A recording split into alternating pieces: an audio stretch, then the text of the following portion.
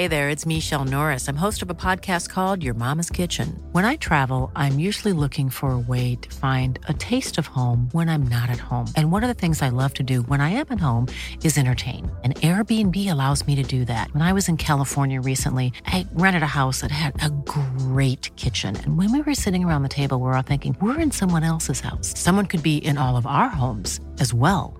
If you have a home, but you're not always at home, you have an Airbnb. Your home might be worth more than you think. Find out how much at airbnb.com/host. It's that time of the year. Your vacation is coming up. You can already hear the beach waves, feel the warm breeze, relax, and think about work. You really, really want it all to work out while you're away. Monday.com gives you and the team that peace of mind. When all work is on one platform and everyone's in sync, things just flow. Wherever you are, tap the banner to go to Monday.com.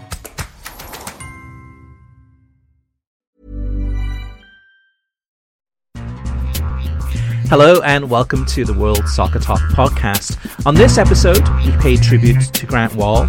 We share our thoughts about the World Cup thus far, as well as discussing news from Major League Soccer about their finally finished television deal and progress in streaming for non-league football fans in the Vanarama. My name is Christopher Harris. I'm joined by my co-host Kartik Krishnaiyer. Plus, of course, we also have our letters from you, the listeners, in the listener mailbag segment, so we'll get to those in a little bit. But first of all, Kartik, we're recording this before the World Cup final. Argentina against France. What do you think? You think those are two worthy teams to be in the final? I suppose so. I pretty awed by the fact that France lost so many key parts and have gotten contributions from players that were cut from the Euro team, right? We know Deschamps very kind of strangely, well, I shouldn't say strangely, there was a justification for it, but cut Theo Hernandez from the Euro squad and took Kurt Zouma because Zuma supposedly got along better with the rest of the dressing room.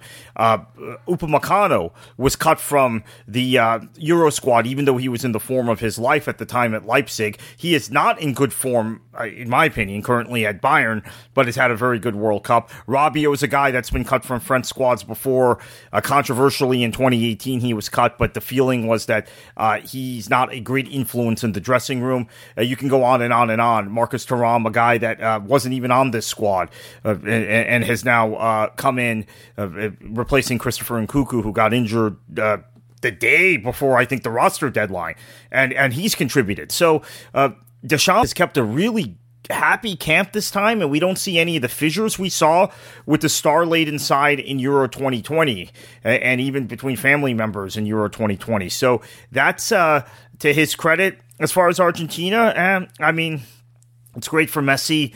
I would have preferred to have seen Croatia or the Netherlands or the United States or Japan or somebody else on that side of the bracket in the final, or Brazil. But yeah, credit to Messi, credit to Argentina for making it this far.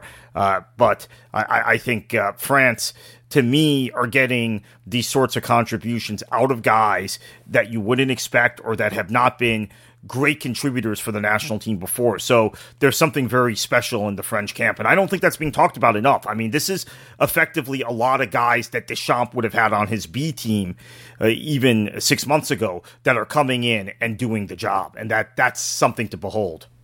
Yeah, that just shows the depth of this French squad. But for me personally, I'm happy with the final. Argentina, I mean, Julian Alvarez has been spectacular.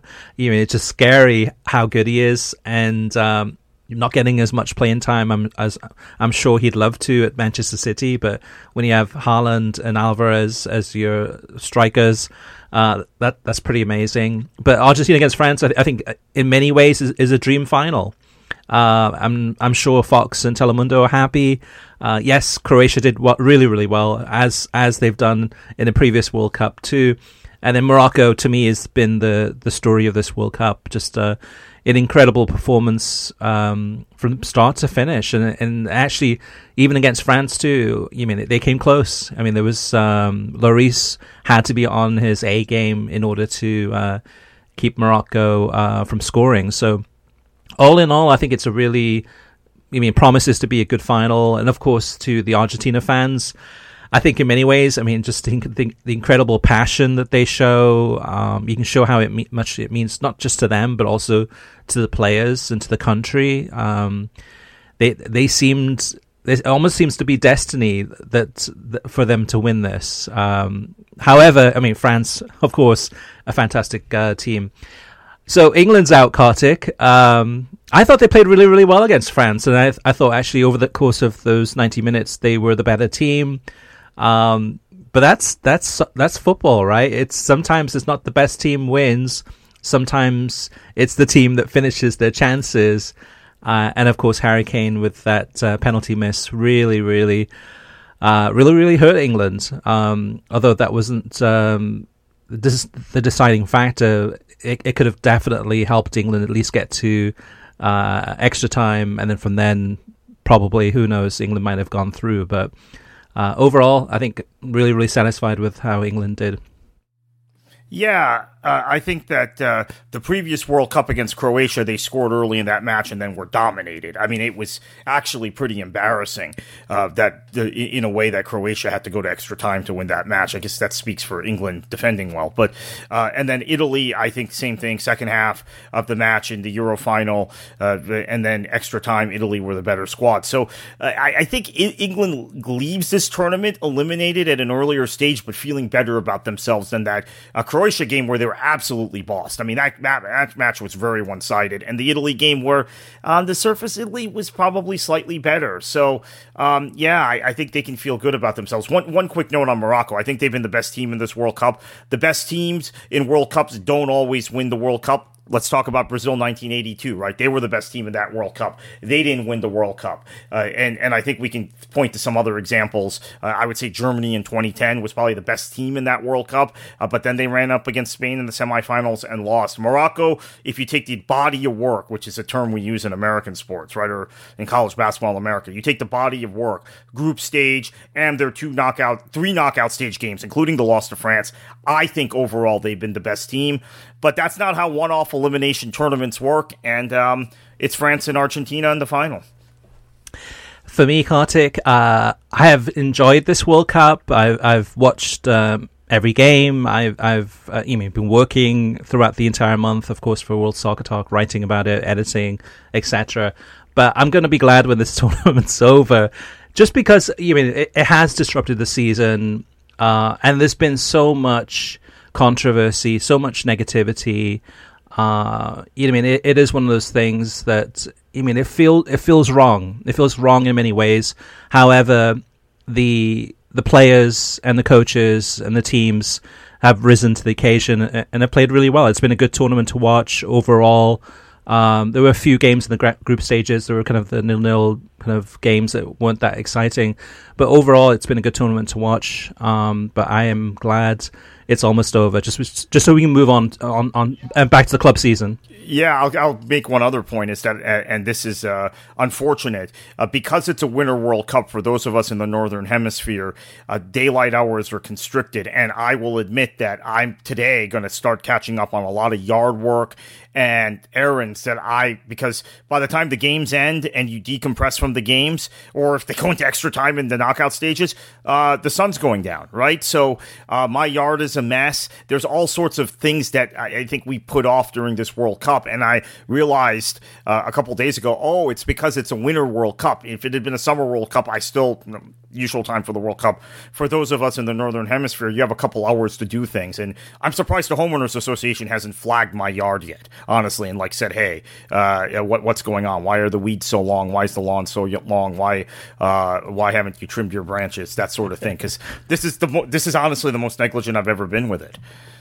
Yeah, and I think we have to mention too the United States, Kartik, men's national team losing against Netherlands, of course, but all of the controversy post that in terms of Greg Berhalter in a conference talking about a player that was disruptive to the group of 26 and trying to decide what to do and kind of talking through that whole process at a leadership conference. And then the information is leaked publicly It was meant to be kind of behind closed doors. It was published publicly. And then from then on, it's been just hellfire in terms of, and then Gio Reyna responding, his agent responding, criticizing Berhalter indirectly, really. Kind of, if you read between the lines, he's definitely criticizing Berhalter for, kind of talking about this. My take on this, Kartik, is that Berhalter did decently well with this U.S. men's national team, but got outcoached against, of course, a world-class manager, Louis van Gaal.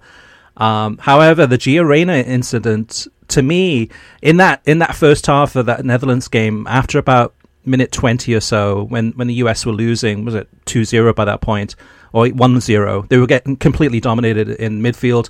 However, then they did get possession, but they couldn't do anything with the possession. And I think I tweeted it. I said, we need to have Gio Reyna on the field so he can unlock this Dutch midfield and Dutch defense, because that's what we're lacking, is that creativity, because we were basically passing the ball sideways, backwards, but none of those penetrating through balls, or none of those kind of really creative passes that would rip apart that Dutch midfield and defense. So to me, I'm on the camp of hey, Greg Berhalter's contract is up. Let's look at all the possibilities of some other coaches out there that could be hired, because I don't have a lot of confidence in this coach if he's going to lead us through to the next World Cup. What's your take on this, Kartik? I disagree strongly on the Gio Reyna thing. Look, if a player is not giving effort in training, this is not that you have to spend a month with these guys. Okay, so if a guy is sulking, not giving effort in training, that ultimately infects the rest of the group. You have to go to team meals with this guy. You have to stay in the same lodging as this guy. You have to ride on the team bus with this guy. I think too many fans don't understand these dynamics, and I'm really kind of horrified by the reaction, which is, oh, well, Berhalter's at fault. Now, I do think Berhalter didn't handle the situation great. I think you either send the guy home or you forget it, right? At that point, and I personally would have done what Gareth Southgate did with Ben White. Send him home. We know Deschamps has had an issue with Benjamin Pavard in this, who's, of course, a World Cup winner from the last World Cup in this tournament. So you send the guy home. Instead, Berhalter handled it kind of like, you talk about a leadership seminar he spoke at. He didn't exhibit great leadership here. He then tried to form some sort of consensus, threatened to send the player home, but then had the player apologize. So at that point, it's over, right? And you move on. Maybe there were tactical reasons for not playing Reyna. It's tough. I even see this with Manchester City and Liverpool. It's tough to fit a playmaker into a 4-3-3. So maybe that required a rethink in terms of formation. But yeah, I'm actually kind of horrified by the number of U.S. men's soccer team fans who have just an aversion to anything Berhalter does. And I don't like the way he was hired. I'm with you. I think that the U.S. should look around for another manager, preferably an American manager, in my opinion. But, if there's a standout foreign manager that understands the American game, that would be good also.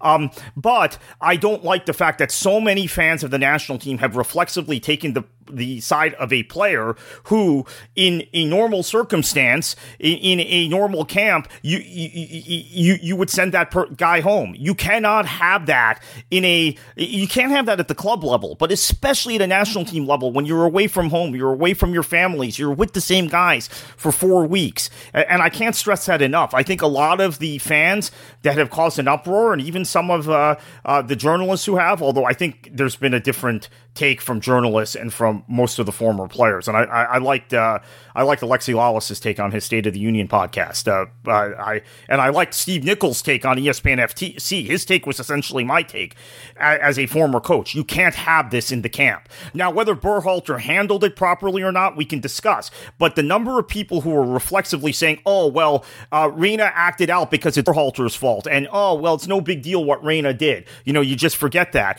I don't see it that way at all, and that's not the way most coaches would operate, honestly. If a player comes in with a bad attitude, a player is spending several days dogging it in training, for lack of a better term, then you have a problem that could infect the entire squad. And in spite of this, the United States made the knockout stages, which is about another level. So I'm not dissatisfied with Berhalter, but yeah, I would look around and look for a replacement. And obviously, there also may be a situation where Berhalter has taken a young group, he's grown the young group, but you now need to move on to someone maybe more pragmatic because he's very wed to his own style of play, which I think is more a club thing than a national team thing. In a national team, you have to be more pragmatic.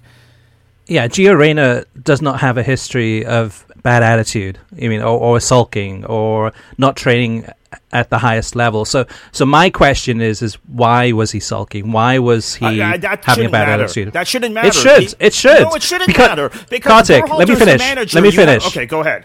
So, but we know that Gio Reyna was told that he wasn't going to get much playing time. So if you're a player and you know how good you are, and you and I know how good Gio Reyna is, right?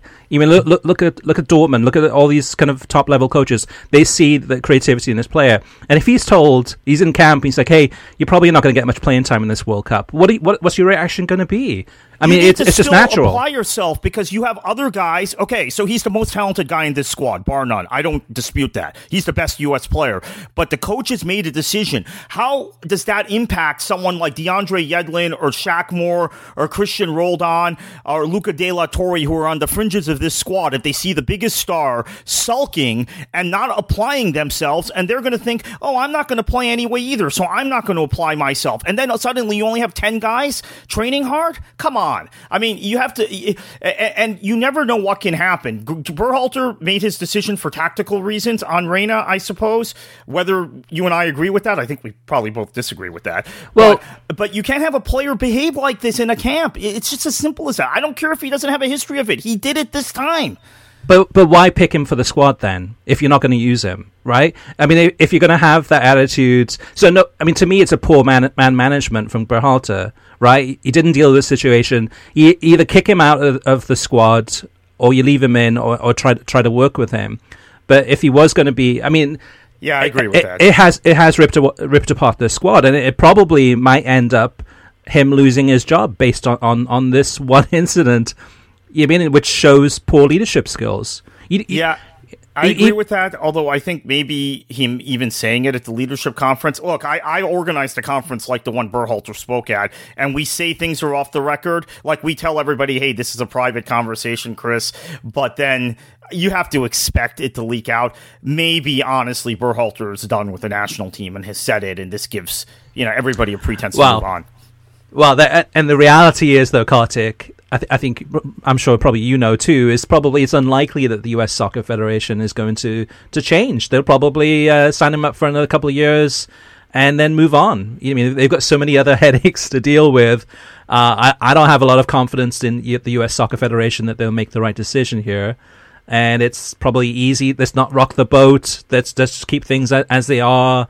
Because in many ways, the Berhalter signing or renewal is a reflection of Ernie Stewart, is a reflection of the whole hierarchy within US soccer. So I would not be surprised at all if they just quietly go ahead and renew the contract over the holidays and then move on. Because when you think about it too, the US has a couple of friendlies coming up. They play Serbia, I think, in January, and I think they've got another friendly in January too. So they've got two friendlies coming up pretty soon. So I don't foresee a change. I think there should be a change. Or at least look at some of these other candidates out there. But yeah, you and I, Kartik, I think in terms of US Soccer Federation and the lack of leadership, I think we've seen that for many years. Let me point out something there too, because the US has never done coaching searches quickly. So in 2006, Sunil Gulati fired Bruce Arena and embarked on this long coaching search, which yielded nothing, and he ended up having to quickly hire Bob Bradley as an interim manager before that, because they had the same thing. They had a January camp this year. I think that year we were playing Denmark B team, obviously, because it was January. So that you're right. The clock could run out if they're not doing something right now over the holidays. Just to finish up on this, I agree with you. I think once, and I said it earlier, once Berhalter didn't handle it properly, the proper way to handle it is to send Reyna home. Period. When you don't handle it that way, and then you start trying to talk to senior players and other coaching staff members, and then consult the group, and then have him apologize to the group. I think you kind of lost it at that point. So if he is a strong leader, if he's decisive, and this guy's acting out, you send him home. But I completely reject the narrative that Gio Reyna's never had these problems before. We don't know that for a fact, in spite of Dortmund's statement. And secondly, it doesn't matter. He came to the national team camp with some sort of a sense of entitlement, and he acted out. And in a short tournament, when you're with the same guys, I reiterate this, and taking the team bus and eating team meals with the same guys, you can't have that. But I agree with you. Berhalter didn't handle it well. You send him home, or you kind of forget it. That's it, right? It's one or the other, and he didn't do either. So let's move on to another related to the World Cup in many ways, but also to U.S. soccer, and that is the sudden shocking death of Grant Wahl last week. This one was something that I think I saw on Friday night, late at night on Twitter or someplace, and I thought, this must be a joke. This must be a meme or something, like a cruel joke. And then within 10 or 20 minutes, found out that it actually was real. When Grant Wahl reported on Fox's self-imposed censorship a couple of months ago to not report on any of the off-field controversies at the World Cup, who could have imagined that he himself would become a major off-the-field story at this World Cup? And not only that, but also his former employer,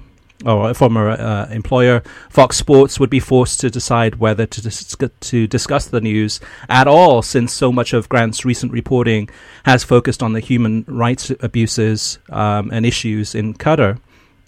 Fox's talent, such as Rob Stone, Alexi Lalas, Landon Donovan, and Clint Dempsey, must have felt really conflicted after this news. Of course, Rob Stone led the broadcast on Saturday morning on Fox Sports for roughly 30 seconds with the news of Grant's shocking death, and was quite choked up about it, as we all were.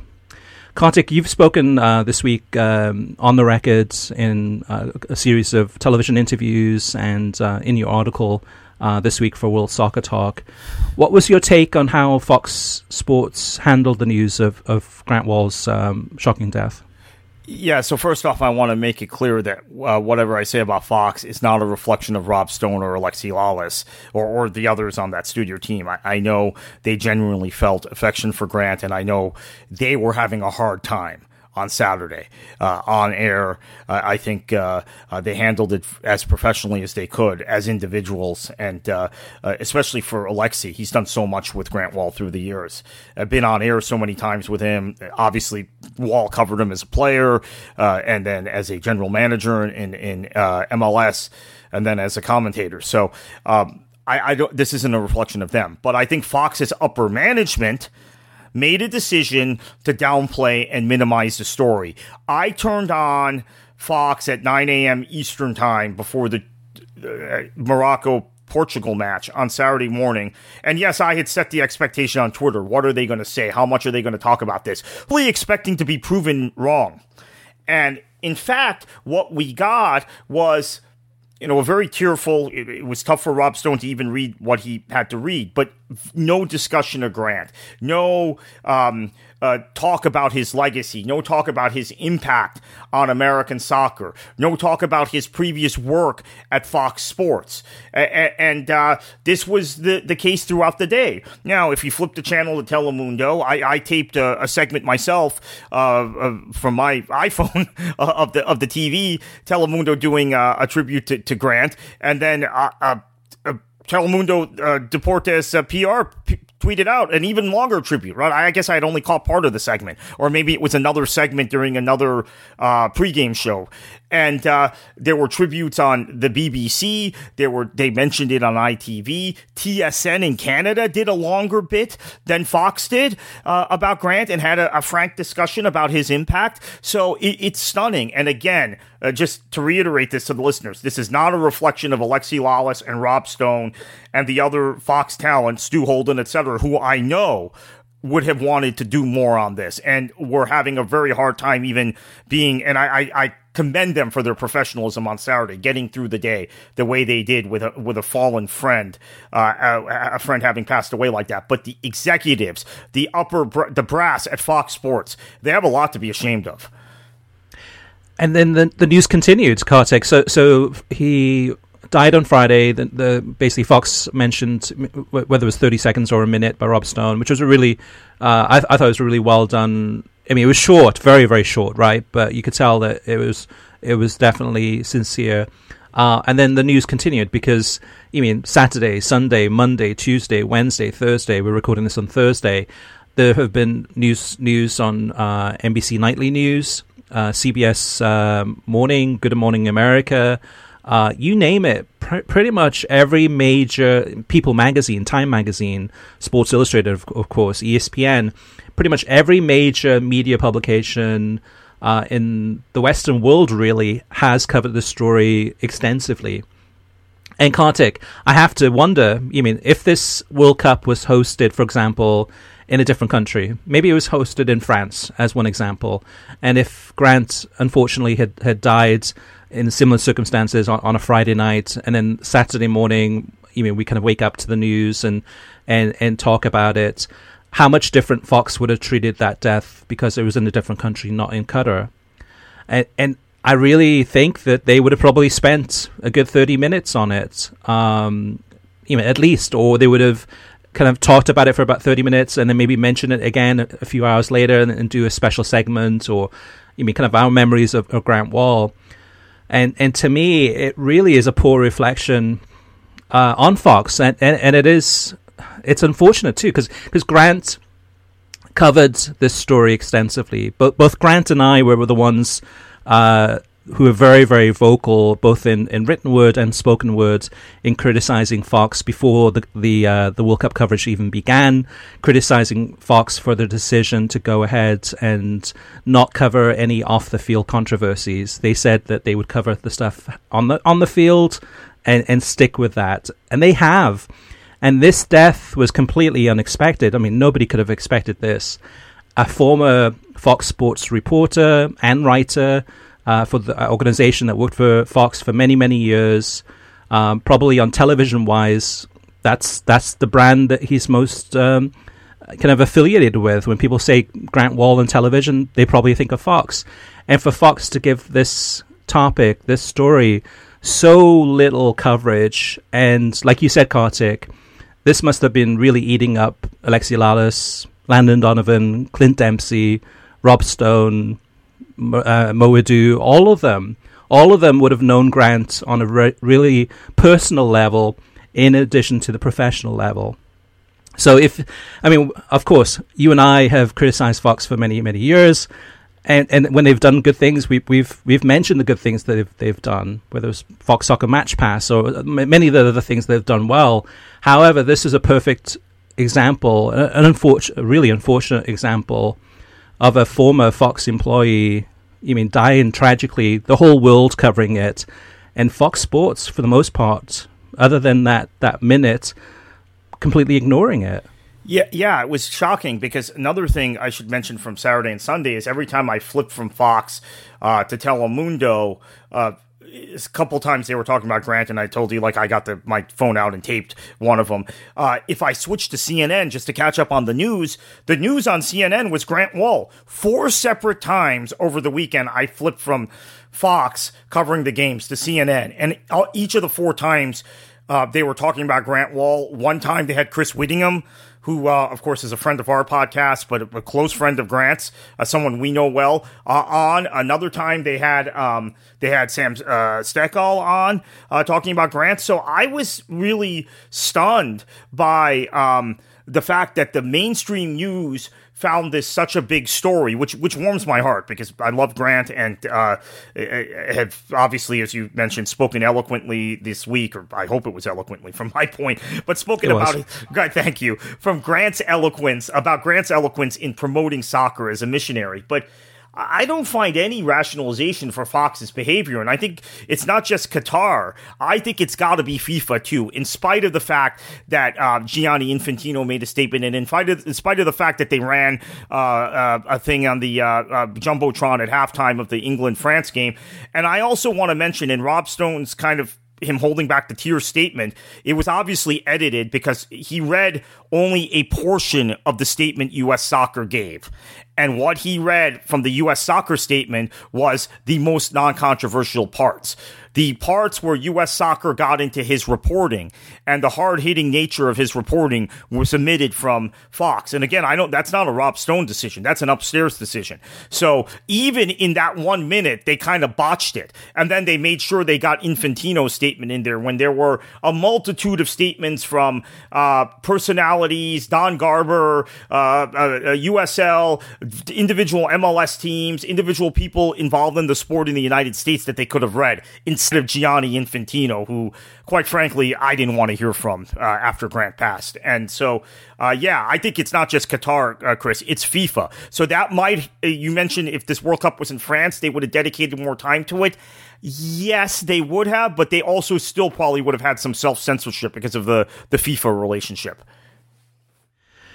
Yeah, I've lost... It's hard to believe, but I've lost a lot of faith in Fox Sports, and this is even before this incident happened. I watched the first week every single hour, 12 hours a day of World Cup coverage on Fox, and then after that, I don't think I've watched any more in the subsequent three weeks of the tournament. Been watching Telemundo and then listening to a lot of BBC Radio 5. So I've lost complete faith in Fox. I gave them an opportunity, an open mind to be going into this tournament thinking, okay, maybe they were going to be different or try to be better. And then this was kind of the last straw. The Grant Wall thing was, which I didn't watch, but I saw. Actually, I did see. Actually, no, I did see it on television. I saw. I tuned in like you did, Kartik, to see kind of that opening, what they would say. But other than that, I've checked out completely. Which we'll get to in a little bit, because they've picked up the rights to Major League Soccer, which is another concern for me in terms of where Fox is heading. But a couple more things on this too, Kartik, is you mentioned the media covering this news, CNN covering it, etc., etc. MSNBC was covering it, I think, every hour. Fox News covered it. But Fox Sports didn't, right? Which is, obviously, it comes down to the ties that Fox Sports have with their multi-million-dollar sponsor, their lead sponsor, Qatar Airways, which is owned by the Qatar government, and also then FIFA, in terms of just trying to be in the good graces of FIFA, trying to make sure everything's kosher and everything's going to be fine leading up to the 2026 World Cup, and really putting profit and greed ahead of humanity. It's that time of the year. Your vacation is coming up. You can already hear the beach waves, feel the warm breeze, relax, and think about work. You really, really want it all to work out while you're away. Monday.com gives you and the team that peace of mind. When all work is on one platform and everyone's in sync, things just flow. Wherever you are, tap the banner to go to Monday.com. Hiring for your small business? If you're not looking for professionals on LinkedIn, you're looking in the wrong place. That's like looking for your car keys in a fish tank. LinkedIn helps you hire professionals you can't find anywhere else, even those who aren't actively searching for a new job but might be open to the perfect role. In a given month, over 70% of LinkedIn users don't even visit other leading job sites. So start looking in the right place. With LinkedIn, you can hire professionals like a professional. Post your free job on linkedin.com/people today. Millions of people have lost weight with personalized plans from Noom. Like Evan, who can't stand salads and still lost 50 pounds. Salads generally for most people are the easy button, right? For me, that wasn't an option. I never really was a salad guy. That's just not who I am. But Noom worked for me. Get your personalized plan today at Noom.com. Real Noom user compensated to provide their story. In 4 weeks, the typical Noom user can expect to lose 1 to 2 pounds per week. Individual results may vary. And to me, this is the last straw. This was it. I have zero faith in Fox moving forward. Previously, I would have had some faith. The other thing about this, Kartik, is this death has had a huge, profound impact across soccer fans, journalism, media, and beyond. And I can't think of a soccer player. When was the last time a soccer player passed away and had this much publicity in terms of, people giving tributes, people talking about somebody? To me, this goes beyond that. I mean, like, if I had to think of kind of one of the most famous soccer players in the United States who died in the last, 10 years or so, maybe Giorgio Chinaglia from the New York Cosmos. I mean, kind of a really, I can't think of anyone who passed away that has had this much press or publicity or tributes or kind of focus. What about you? Yeah, I can't either. And even the Maradona thing, when he passed away, it was they talked about it for a day on the BBC News and the global news, and then kind of moved on. So the Grant Wahl thing is fascinating, because I think it also reinforces to us how much of an impact journalists and writers and commentators have in the broader scope of things in terms of this sport. And Grant was unique. He was kind of on a pedestal in terms of the game in this country. But yeah, it speaks loudly to the impact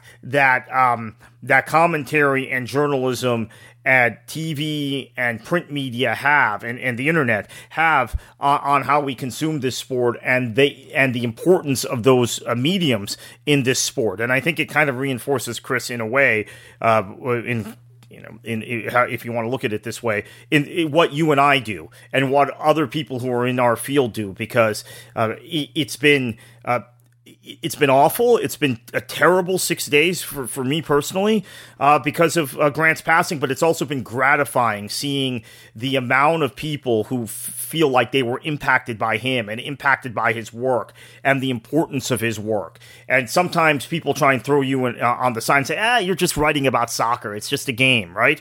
But you see in the way Grant's passing and Grant himself was received, how important it is to millions and millions and millions of people, and how important it is even within the greater community of journalists who cover anything, whether it's entertainment or politics or business or travel, how important Grant Wahl was in that bigger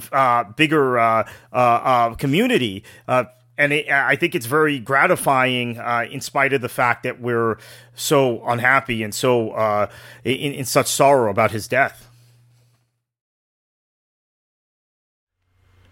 Okay, so let's move on to TV streaming news.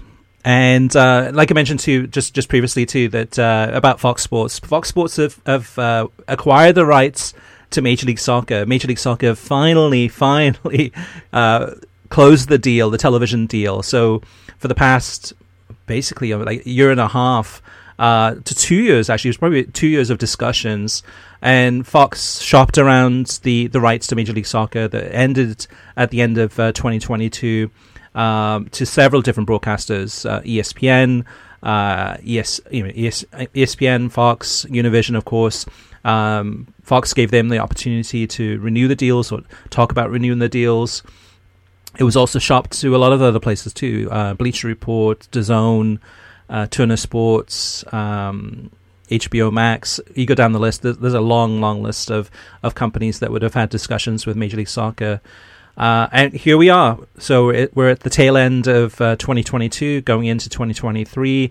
MLS season starts in 2023. We know that in February, we know that Apple TV has the streaming rights, exclusive streaming rights for the next 10 years. And by closing that deal the way that they did in June, I think at that point they were like saying, okay, hey, enough's enough. We can't wait any longer. We are closing the deal. We're moving forward with a streaming deal. And whatever happens to the TV side, whatever happens after that, then guys, come on in with the offers. And what happened was basically 6 months later, a deal is finally done. ESPN is not interested. ESPN walked away. and decided not to go ahead and go for MLS rights. So for the first time in the history of Major League Soccer since 1996, ESPN's not going to be involved on streaming or on television. So Fox Sports have picked up the television rights and the TV rights. It ends up. We have all the details at worldsoccertalk.com that goes into the nitty gritty. But Fox Sports will have, on average, about a game a weekend on television, and that's it. So for 2023, if you want to watch Major League Soccer, everything's on Apple through their MLS Season Pass subscription. Some of those games, actually probably a lot of those games, will be available for free in the first year. But if you want to watch it on television, the games will be one a week, and it's either going to be FS1 or Fox, and that's it. On the other side, Univision, so Televisa Univision, Tudo passed on Major League Soccer, on the rights to Major League Soccer, and instead picked up the rights to the Leagues Cup. So they have a select package, not every single game, but they have a select package of Leagues Cup, which includes the Leagues Cup final, which will be played on Univision. So Kartik, and then Fox will also show some of the Leagues Cup, but Fox will have the one a week MLS game and then a small number of the Leagues Cup's games, which actually the Leagues Cup games also they can show on Fox Deportes. Actually, no. I think on the MLS side they can also show those on Fox Deportes, but Leagues Cup is with Univision. So Kartik, there's a lot to take in there. I mean, but kind of on a higher level, what do you think this means for Major League Soccer, and what do you think this says about their previous partnership with Soccer United Marketing and US Soccer, where the rights of US Soccer were combined with Major League Soccer, and then US Soccer decided over a year ago to cut that off and each go on their own. Where are we now with Major League Soccer? Yeah, I think this speaks to losing the bundle with the U.S. men's and women's national teams, and that going to Warner Discovery, Turner Sports, and HBO Max, or whatever streaming service replaces HBO Max in the future. But that being split off, I think has had a negative impact on MLS's ability to shop their rights. Now, they got Apple to bite, which I think is a great deal for the league. Apple probably overpaid for it, let's be honest. So that's great. That's good for the league. But then the inability to get anyone, any linear broadcaster to jump has got to be seen as a bit of a failure. Now, finally, they get Fox secured, and that allows Fox to continue their buildup of U.S.-related storylines into next summer's Gold Cup, the Euros in 2024. Presumably, if they have the Copa America rights in 2024, which I think they'll certainly be the front runner for, and then World Cup 2026. But the bigger story here is ESPN and Disney pulling away. This comes after Bob Iger takes Disney back over. I had reported several times on this podcast, and I think in writing on World Soccer Talk, that my conversations with shareholders at Disney, there was dissatisfaction with MLS because MLS, when the new deal was signed in 2015, the deal that expired or expires this month actually, but in theory expired a couple months ago because the season had to end earlier because of the World Cup. When that deal was made with Univision, Fox, and ESPN, there was an expectation set by Major League Soccer, Chris. And I have to keep reinforcing this because there have been people who misunderstand what you say and I say and what our site says about the ESPN relationship with MLS. There were numbers promised. There were metrics that were supposed to be hit by the end of 2022, right? By the end of the deal, that were not anywhere near being hit. So you can say, oh, well, the Premier League ratings are stagnant also, and MLS is getting more viewers than it used to, and cherry pick stats. But it is relative to the expectations that were set. So Disney shareholders, many of them did not want to continue with Major League Soccer unless the rights were effectively given to them for a song. And then in addition to that, you have the streaming component stripped out by the Apple TV deal, and that's really important to ESPN Plus and to the brand that Bob Chapek, the former CEO, was building via the streaming platform. I think Chapek, you could also argue, maybe overpaid for La Liga, so that factors into the desire on whether you keep Major League Soccer or not. And then I think Iger's come in, and it's been a pretty easy decision. Okay, we were with you for 27 years.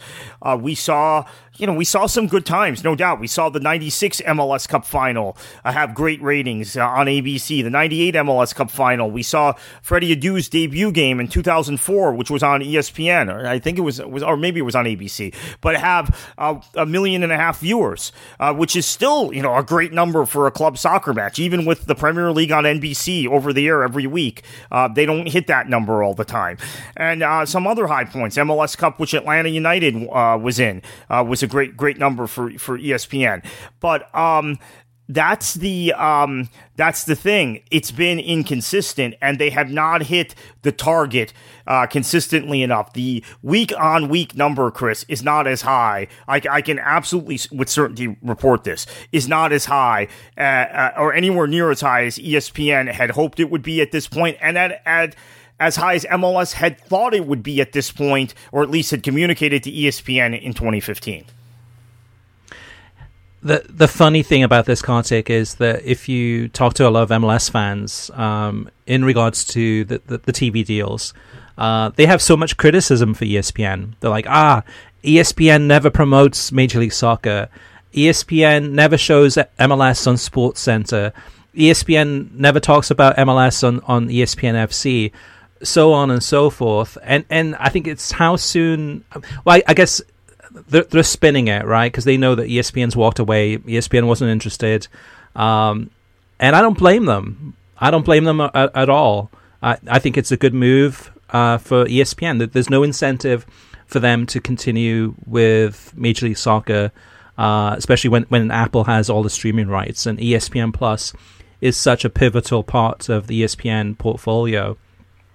So I think it's funny that fans are quick to criticize ESPN. ESPN's done a fantastic job of covering MLS. Out of all the leagues in the United States, they're available to us in the United States on US television and US streaming. The league that has been promoted the most by any broadcaster is Major League Soccer. You can watch World Cup games, even World Cup 2022 with Fox, and they're talking about MLS this, MLS players here, MLS players there. ESPN, even during games or FA Cup games or League Cup games or even back in the day was when they had Premier League games, they'd be like, hey, coming up later today, we've got MLS game, this, and this. This league has been promoted crazily across all different broadcasters, and the proof is in the pudding in terms of the viewing numbers. Those viewing numbers are reality. That's how many people are interested. That's how many people show up and watch these games. And I think ESPN, out of everything that ESPN has done, to me, the shining moment that should show Major League Soccer and MLS fans is MLS is back. That tournament during the pandemic would have never happened without ESPN. And to me, it was a huge success. It was a turning point for MLS in many ways. This was an amazing competition this was very adventurous. This is something different than we had ever seen. We were all kind of craving, wanting to watch live soccer games again. It had been so long since we'd seen games. There'd be sporadic games here or there, but MLS back was a huge success. And to me, in the history of Major League Soccer, in terms of television events that they've pulled off, this to me is up there. I mean, this is one of the highlights, and this was all due to ESPN. ESPN set this up. They set it up on their premises. I mean, is ESPN's Wide World of Sports in near Orlando. And to me, that's one of many examples of how ESPN have done wonderful things to try to promote the game and try to promote MLS. Ultimately, the fans decide. I mean, ultimately, if the fans are not watching the games and the viewing numbers are nowhere near what MLS promised, then you look at it and think, okay, well, maybe this is a loss. I mean, if we move forward, I mean, what are we going to get in return? And that's the other thing, too, about the Fox deal. Is last summer, I think it was, the reports were that Fox had offered $7 million a season for the TV rights. And that was back in the summer. So with ESPN walking away, Univision walking away, you have to wonder in terms of how much Fox paid for the rights to Major League Soccer. Maybe they got them for nothing. That's quite possible. If not nothing, it's probably less than the $7 million that they offered reportedly last summer. Yeah, and again, I think, Chris, just to wrap up here, you have MLS, and we have to give them credit. The Apple deal is a great deal for them monetarily, probably gives them some exposure. But being cut off from the Disney ecosystem, you can't quantify that necessarily in dollars at this point. You make a great point about the MLS's back tournament. They're not going to be able to stage something like that. It was a once-in-a-lifetime pandemic. Maybe we never see the circumstance again, but they're not going to be able to go to Cupertino and kick it around in the lounge, the employee lounge at Apple, right? I mean, you can't have a tournament like that there, right? You need the power of Disney for some of these things. So I don't think it's a positive to be cut off from ESPN in any way. And as to the criticisms of MLS, of ESPN's promotion of MLS, ESPN promoted MLS an awful lot, and we would see promotions in all the avenues you mentioned. In addition, you have to remember SportsCenter and ESPN FC are independently they have an independent editorial policy, right? They're effectively a news division of ESPN. So yes, what rights are held by Disney seeps into some of their coverage sometimes, but they still try and maintain an independence about editorial content, and therefore they judge things based on newsworthiness, regardless of whether it's broadcast on ESPN or not. And this is why, in terms of ESPN FC, despite the fact that they've tried to push MLS narratives and Bundesliga and La Liga, right? Because obviously now ESPN has the rights to those leagues. They have oftentimes just reverted back to covering the Premier League and the Champions League as their go-tos because that's what the viewers are interested in. And it's just that simple. So for people who say, well, they don't promote it on SportsCenter or ESPN FC, you have to understand that news divisions are at least, they used to be fully independent. They're now still quasi-independent, and editorial decisions are not always made based on what a programming is showing after your broadcast. It's based on other considerations, and that's why MLS has fallen down the pecking order. Yeah, and don't get me wrong too. I mean, to me, I'm a huge fan of this Apple deal. I think the Apple deal side of it is fantastic. It gives cord cutters access to every single game. It removes blackouts. It removes all the issues with regional sports networks, all the complexity, all the kind of the things that got in your way of watching MLS games. Now there's no excuse, as long as you're going to be able to watch games on streaming. And with Apple, in terms of the marketing push that they will give this is a huge win. However, at the end of the day, to me, this feels like that MLS has lost the TV war, but has won the streaming battle. And I think the streaming, in many ways, this is very risky. This is a risky move. This is something that, yes, you are going to be on television once a week on Fox or FS1, probably mostly FS1, unless Messi signs or some major player comes in, and then now more and more games on Fox. But for the most part, it's not going to be much television coverage at all. It's going to be all streaming, and that's the way things are heading anyway. I mean, so... and the Bundesliga has shown that, right? The Bundesliga had an all-streaming deal with ESPN, and now and again you'll have, a game or two on television. But this feels to me a lot like that. I think the Bundesliga showed that you don't go invisible if you go streaming, that is the pathway to go. So in many ways, I think this is a very smart decision on the streaming side. But I think you're missing out on the TV side in terms of reach and being in front of people's eyes, especially with the Premier League being on there. In terms of whether it's USA Network or NBC, it's going to be front and center a lot more than what MLS is going to be.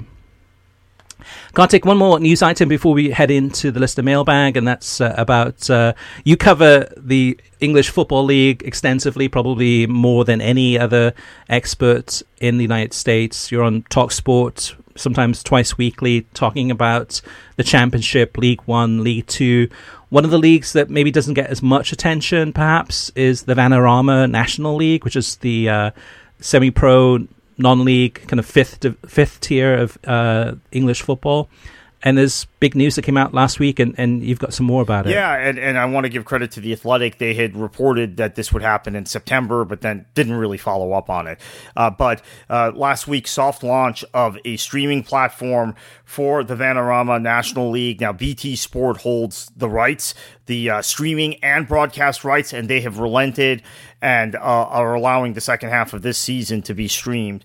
And we'll have a hard launch during the festive fixtures, Boxing Day. And so this gives you now access to the entire league and what's being broadcast, which also includes Wrexham FC, a.k.a. America's team, or at least Rob McElhaney wants Wrexham FC to be America's team. So this is a pretty big deal. BT Sports has the rights till the end of the 23-24 season. So basically, this has happened, I think, because of Wrexham.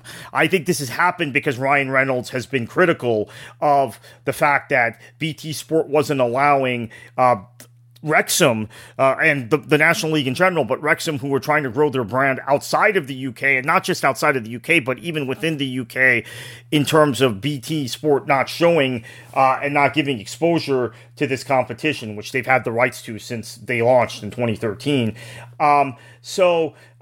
This is a great bump for non-league football, for semi-professional football. And hopefully this streaming service will continue beyond when the BT deal expires, and the National League will be in a permanent streaming platform for people, or be on some sort of permanent streaming platform for people to access all over the world. Yeah, this is great news for fans of lower league football around the world that follow lower league football. And it's not just Wrexham. There's Notts County. There's a lot of clubs in that division that are really well known. And that's the thing, though, too, about this one is that the best way to find out more information about this, we have an article on the homepage of worldsoccertalk.com that talks about how to stream the Vanarama National League games. And kind of walks you through step by step in regards to now it's possible. Before it wasn't possible, now it is. And like Kartik mentioned too, the soft launch has already happened, and the hard launch is happening real soon. All right, let's move on to listener mailbag. Just a couple of items this week from our listeners. First up is Disco George, who wants to talk about Fox's coverage. Regarding Fox's shoulder coverage, there are so many good podcasts and YouTube channels out there that I haven't been compelled to watch any pre-match or any post-match coverage on Fox unless I missed part of the match and want to see the highlights. On the other hand, I'm enjoying Landon Donovan on match calls. He can speak from both a player's and coach's perspective, and I don't feel like he's yelling at me constantly. Yeah, I think Landon Donovan's been one of the few bright sparks of Fox's commentaries. Whenever I've heard him, I've enjoyed it for the most part. And then Dave has some thoughts about something that was brought up, I think, on last podcast about Soccer United Marketing, which is MLS's marketing arm. And Dave says, you mentioned Soccer United Marketing when discussing U.S. Soccer Federation rights. Mexico's equivalent of some is imploding FMF, covered well by Football Americas, giving a domestic league and its broadcasters too much influence over the federation trades away long-term sporting merit for short-term profits. I am happy USSF chose a different direction. So Kartik, Dave mentions that kind of Mexico's equivalent of some. Well, actually, it is some. That's the strange thing about this, right? Is that MLS's marketing arm, which is Soccer United Marketing, is the firm, the company that's responsible for Mexico's rights, commercial rights, as well as TV rights, etc., as well as getting Mexico to play so many of the games in the United States. It's so rare that Mexico plays any games at home in Mexico any longer. And so Mexico going down that path, and then US Soccer cutting the ties with Soccer United Marketing, which I think is a smart move. And that means that more money will come into their organization. And I'm sure Soccer United Marketing will continue to promote Mexico pretty heavily. All right, listeners, if you have any feedback for us, any questions about television, streaming, soccer, or related to that, or want to talk about anything that we brought up in this podcast, be sure to reach out to us. We'd love to read your comments out on air.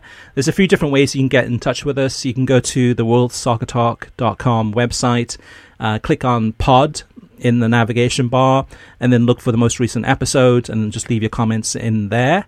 You can go to email. You can email us, which is web@worldsoccertalk.com.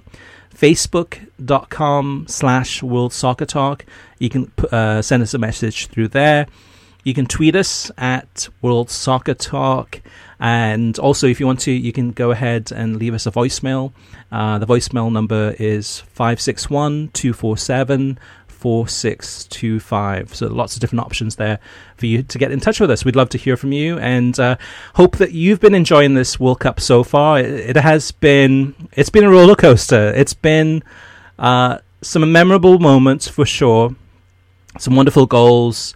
A lot of controversy, a lot of negativity. I think after this World Cup's over, I'm looking forward to going to a spa for a day and just decompressing, because it has been, and that's the reality of this, Kartik, too, is just that, unfortunately, in some ways, a lot of people will move on from this, will not think too much about Qatar anymore in terms of all the lack of freedoms, the human rights abuses, etc.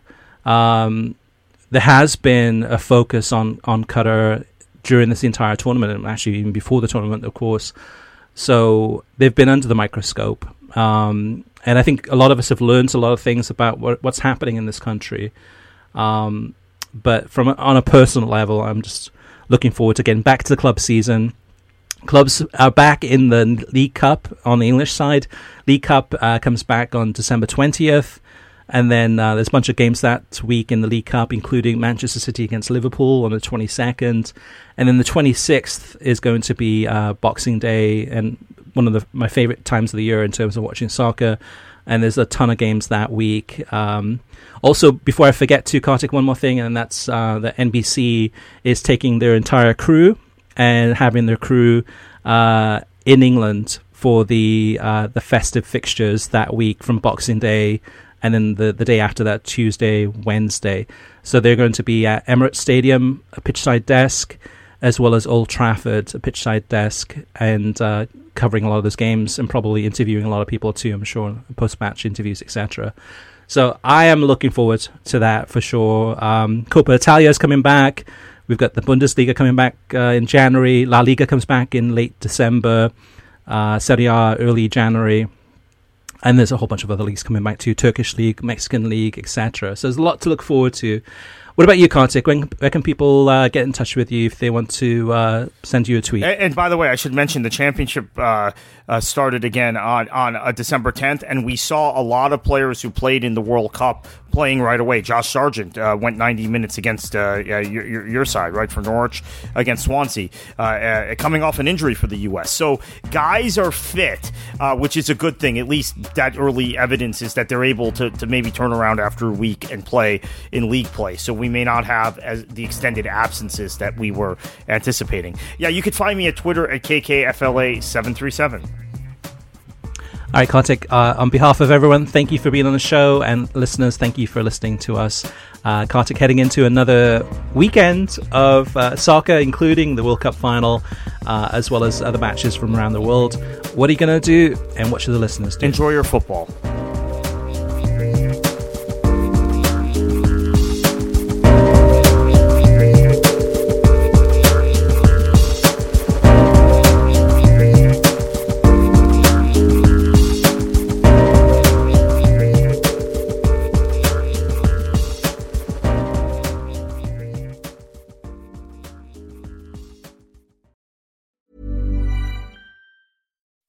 When you make decisions for your company, you look for the no-brainers. If you have a lot of mailing to do, Stamps.com is the ultimate no-brainer. Use the Stamps.com mobile app to mail everything you need to keep your business running with up to 89% off USPS and UPS. Make the same no-brainer decision as over 1 million other businesses with Stamps.com. Use code PROGRAM for a special offer. That's Stamps.com, code PROGRAM.